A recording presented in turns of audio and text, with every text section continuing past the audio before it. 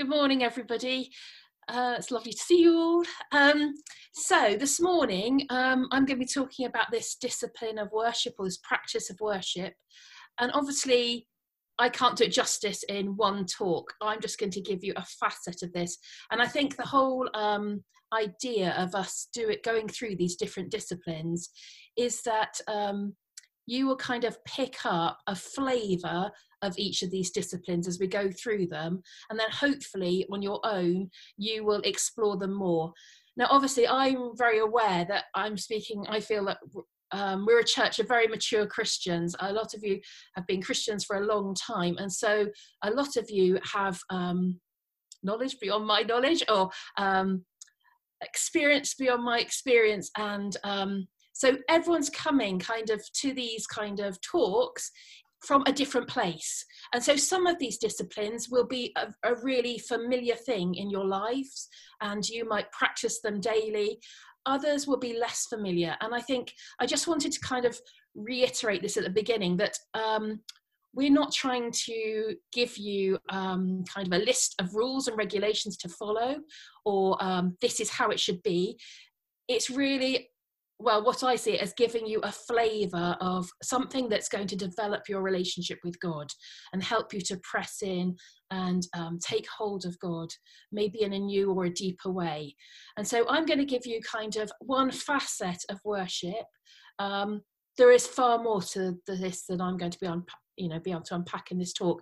So I would really encourage you to go and read Richard Foster's book. It's a really good chapter on worship. So there's loads more there, and obviously there's loads of resources out there. I think Debbie shared a video, which I haven't watched yet, from Mike Pilavachi.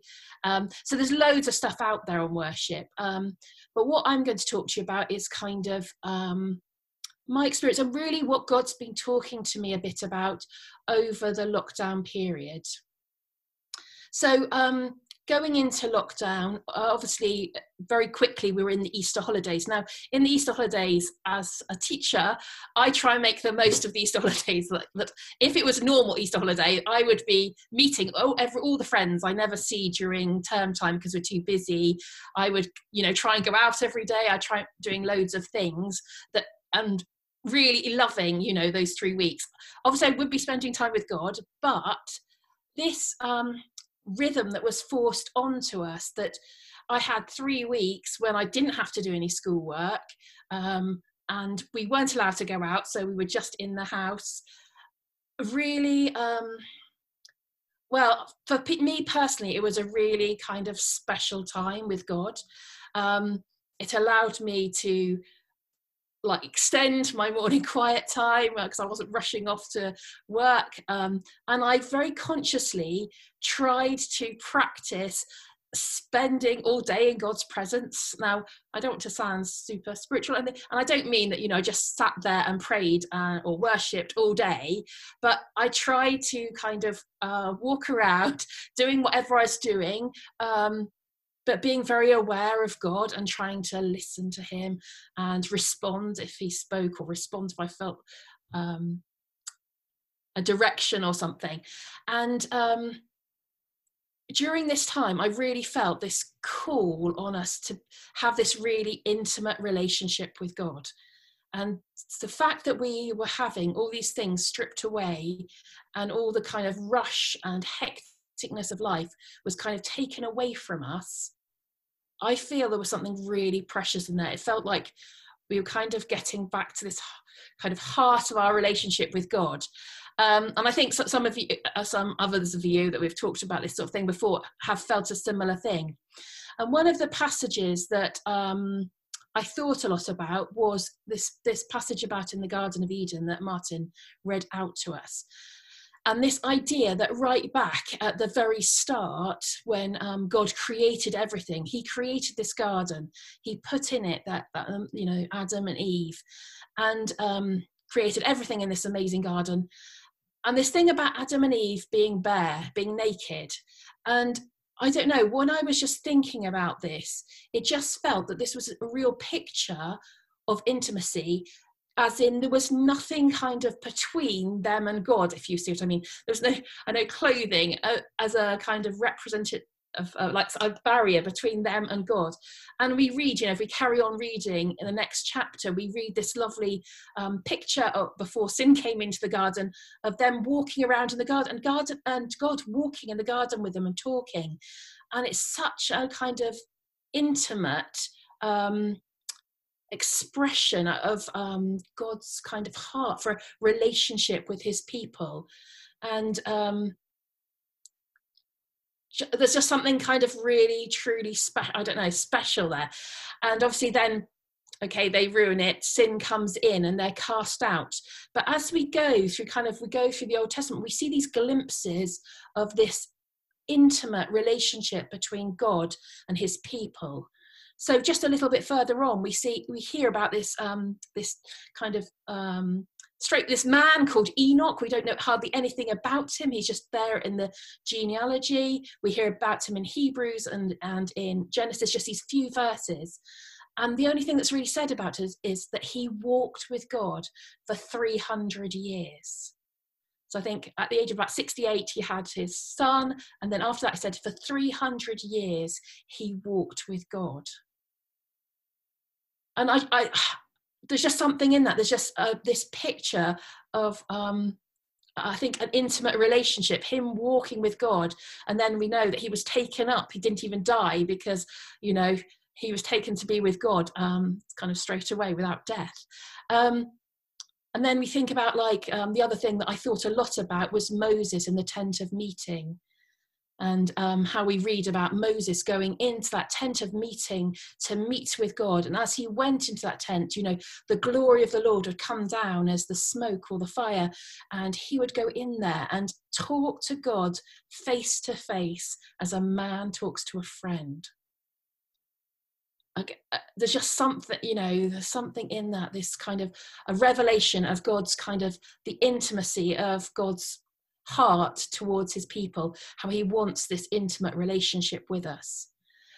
And I think then kind of the whole rest of the Bible, it's almost like the whole Bible is a love story. So it started off in this kind of perfect relationship in the garden, God with Adam and Eve. Obviously the relationships breaks down. But then as we go through the Old Testament, the New Testament, we see this kind of process of God trying to woo back his people to get back to that intimate relationship with him. Obviously, they keep sinning, they keep falling down, they keep worshipping idols, putting things in God's place rather than him. And so, but it's this story, but then at the end, we see this marriage. So this marriage of God and Jesus and his church. And so it's a bit like a love story. It's a bit like started and it kind of ends up with this wedding. And then at the end, they live happily ever after. I know I'm being a bit irreverent kind of thing, but that is, it just feels that this is a whole progression. And the more we read, certain bits of the Old Testament, I feel, are really, really, there's such descriptions of God's love for his people and his desire for them and his reaching out again and again, however many times they fail and move away from him, he's there kind of waiting for them to return. Now, you might think, what am I doing? Why am I talking about intimacy? I'm supposed to be talking about worship. But actually, I think these two things are really, really closely linked.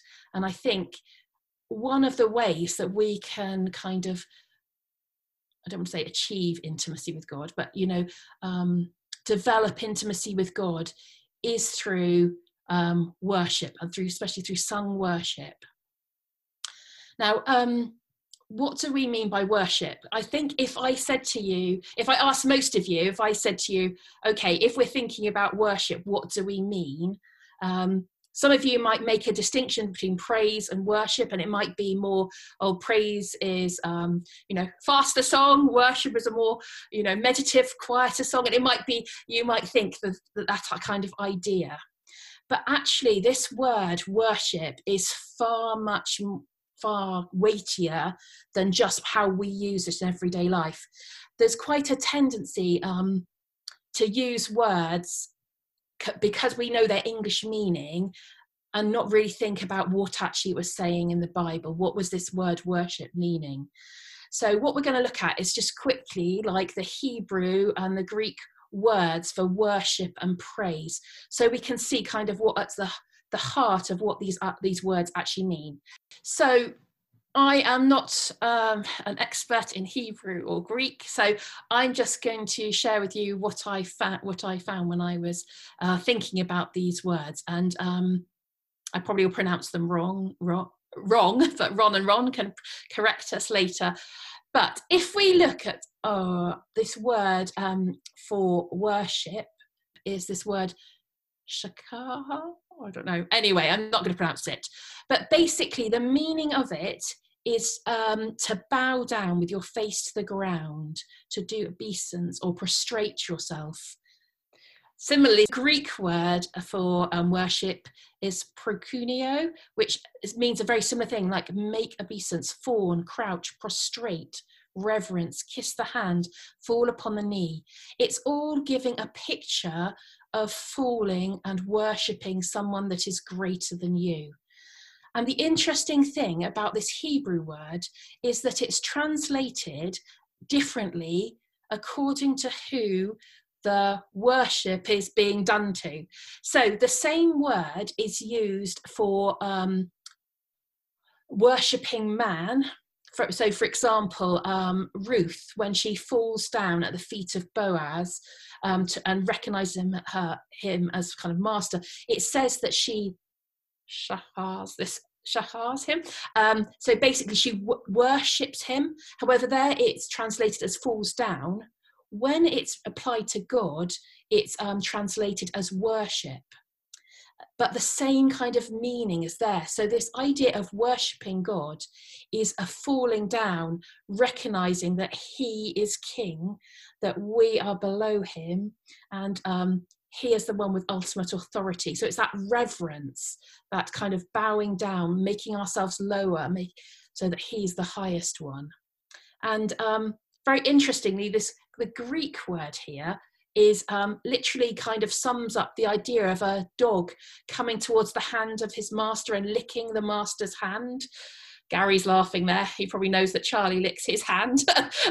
So it's that sign of like kind of that, you know, I'm the servant, you're the master. Now I know that we have got this friendship with God, but there's this reverence between us and God. So like this bowing down, this is kind of this humbling ourselves. Whereas praise is very different. Praise is, there's two main words for praise in the Hebrew, is halal and yada, and it's all like singing, glorifying, celebrating, praising. So this idea, I read a really nice comparison here between praising and worshipping, the difference between the two. So this person was saying, if we think of a football team scoring a goal, and the football team will grab the person that scored the goal and put him on their shoulders, and they're all going, yeah. They're all celebrating what he's done. You know, they're lifting him high. They're extolling, you know, that sort of idea. So that is praise. Praise is lifting someone high, whereas worship is what we do when we meet a king. If we met a king in real life, we wouldn't lift them on our shoulders to praise them. We would bow down in reverence and submission and just bowing low before them, showing that they are the ones that have the ultimate power. We are the ones that are lower. And so there's a real difference between praise and worship. We're not simply talking about the difference between a fast song or a clappy song and a quieter song. That's not the distinction that the Bible makes. Actually, probably what we're doing when we're saying, when we do sung worship, that is probably praise, really, if you look at the biblical definition of it. However, when we come into God's presence and sing worship in that kind of, that we are saying that he is king, that he is higher than us, then that is an expression of worship to God. So how do we get into, so if one of the ways that we can come into or develop this intimate relationship with God, I feel, is through sung worship. I think there's a real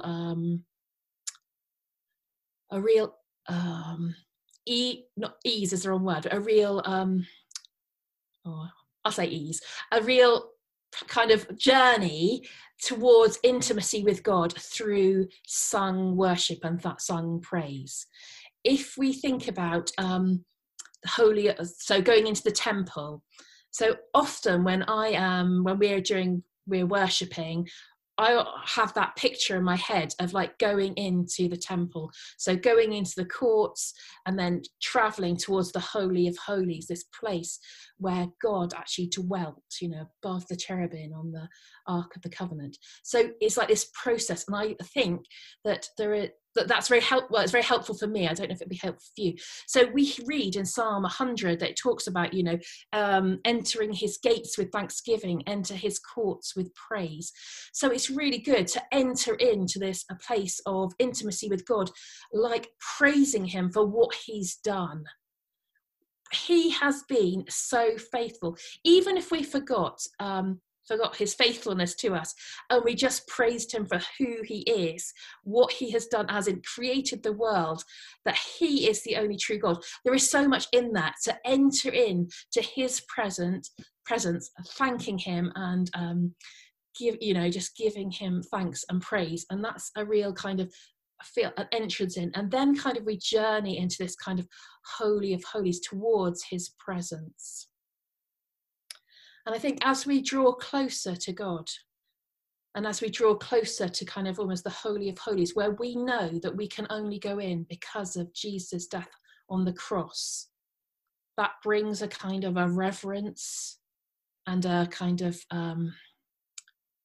holy awe and a holy fear of coming into God's presence, because we realize that it's only through Jesus' blood that we are able to enter into that place of really meeting God face to face, meeting with him in that truly intimate way. And so as we enter that place, what happens? So I just want to read Isaiah chapter 6. It's a very familiar passage when Isaiah has this vision of God. So Isaiah chapter 6. In the year that King Uzziah died, I saw the Lord sitting upon a throne, high and lifted up, and the train of his robe filled the temple. Above him stood the seraphim. Each had 6 wings. With 2 he covered his face, with 2 he covered his feet, and with 2 he flew. And one called another to another and said, Holy, holy, holy is the Lord God of hosts. The whole earth is full of his glory. And the foundations of the threshold shook at the voice of him who called, and the house was filled with smoke. And I said, Woe is me, for I am lost, for I am a man of unclean lips, and I dwell in the midst of a people of unclean lips. For my eyes have seen the King, the Lord of the hosts. Then one of the seraphim flew to me, having in his hand a burning coal that he had taken with tongs from the altar. And he touched my mouth and said, Behold, this has touched your lips. Your guilt is taken away, and your sin atoned for. And I heard the voice of the Lord saying, Whom shall I send, and who will go for us? Then I said, Here I am, send me. And I think that's an amazing picture of what happens when we come into that kind of the Holy of Holies, the presence of God.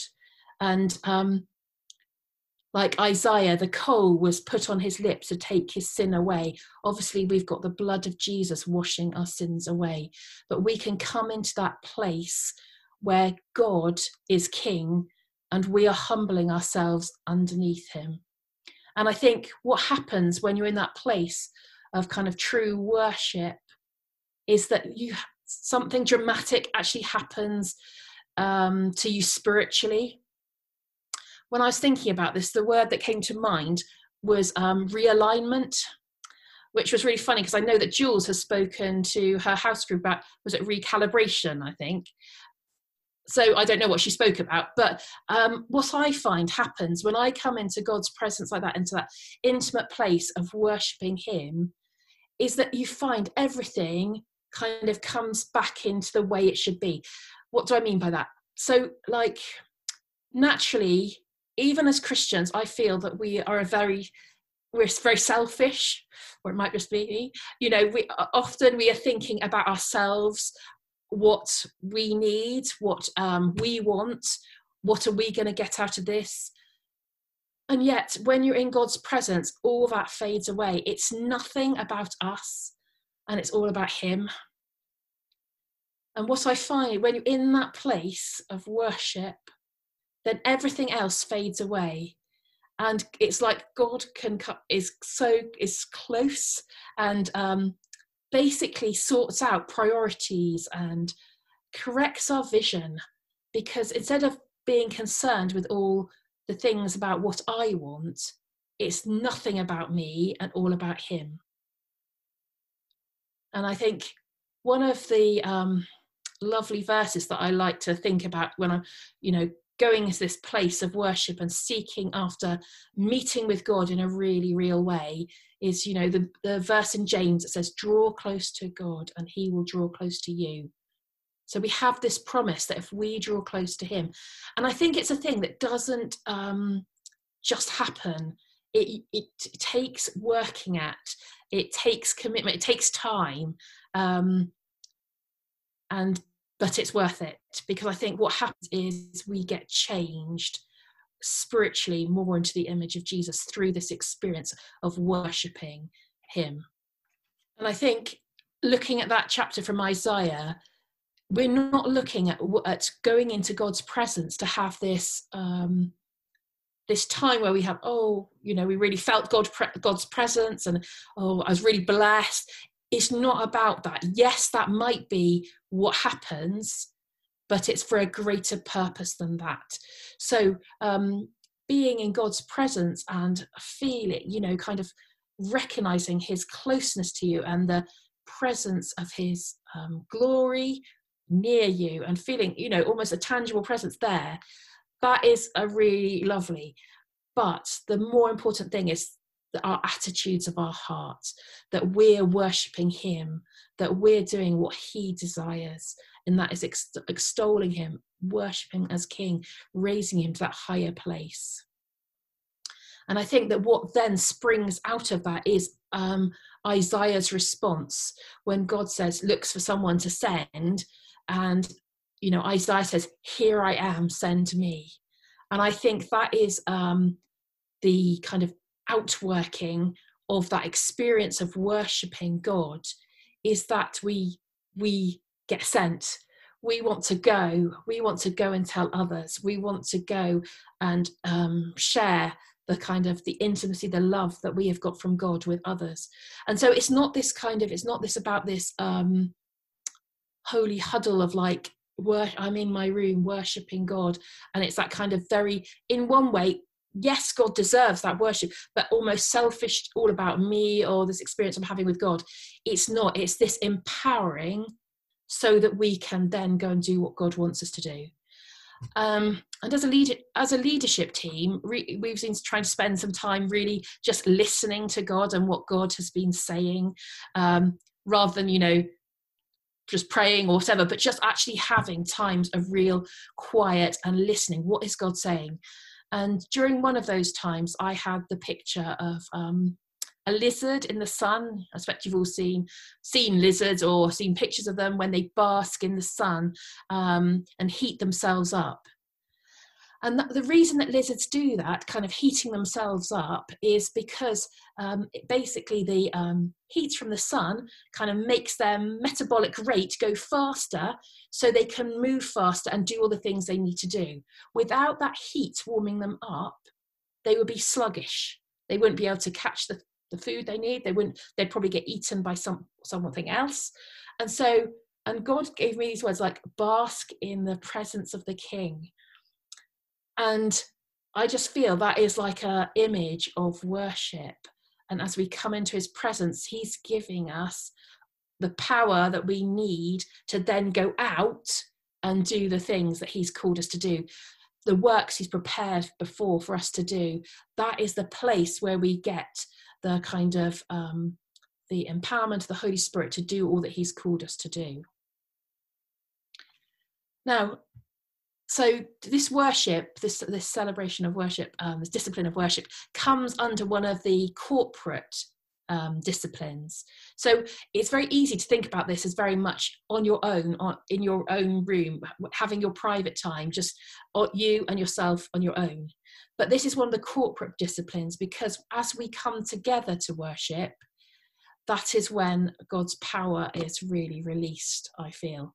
Now, I think it's really important that we each have times on our own worshipping God, sung worship like this, getting into that presence of God, because then when we come together, we have a greater expectancy of what God is going to do, how he's going to move amongst us.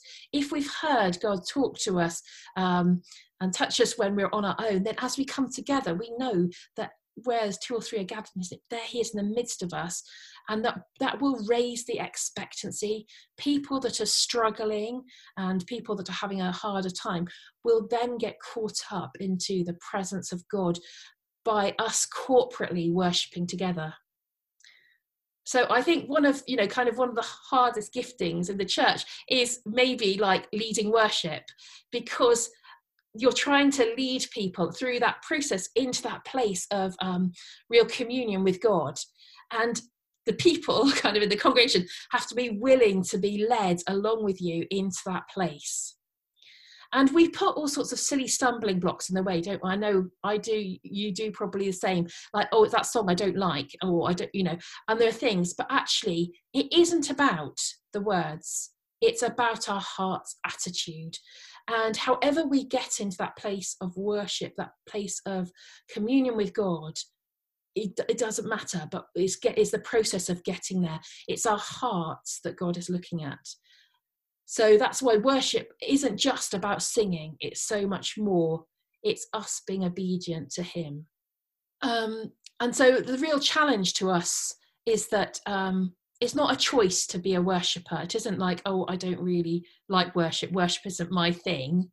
Because actually, if we think about Jesus when he met the Samaritan woman at the well, and he's talking to her, and she starts talking to him about worship, and Jesus says to the Samaritan woman, the time is coming when you won't worship, on this mountain or in Jerusalem, but God is seeking after worshippers who will worship him in spirit and truth.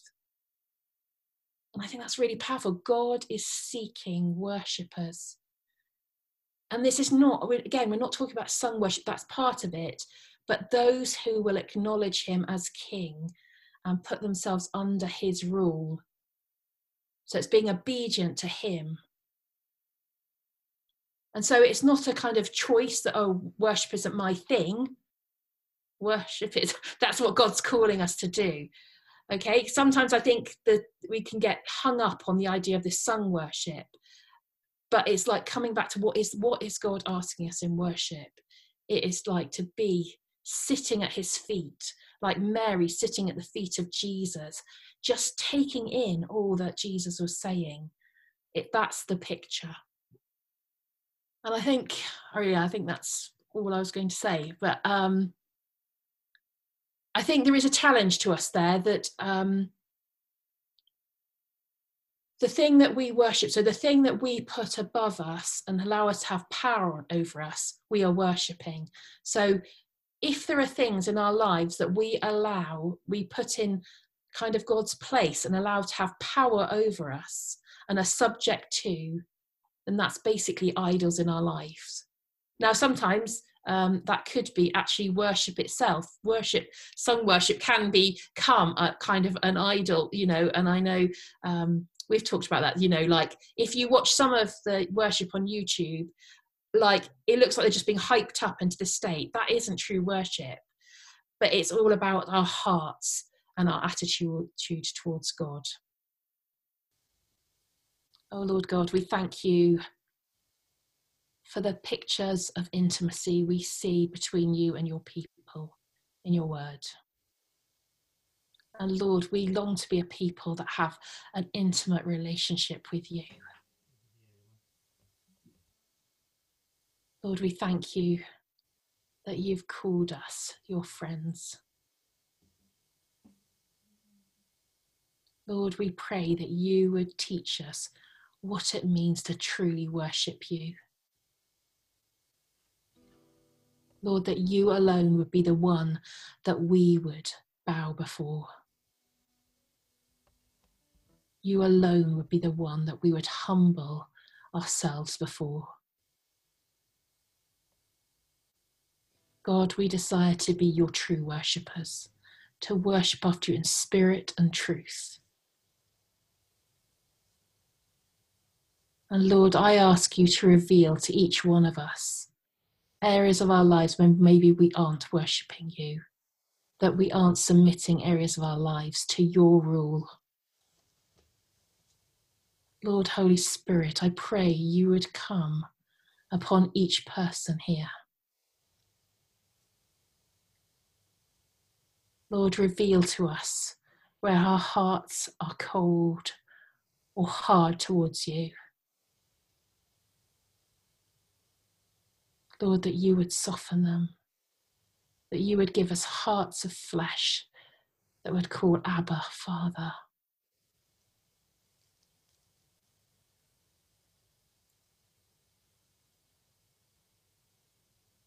I pray, Lord, that as we draw near to you during this time of sung worship, you would draw near us.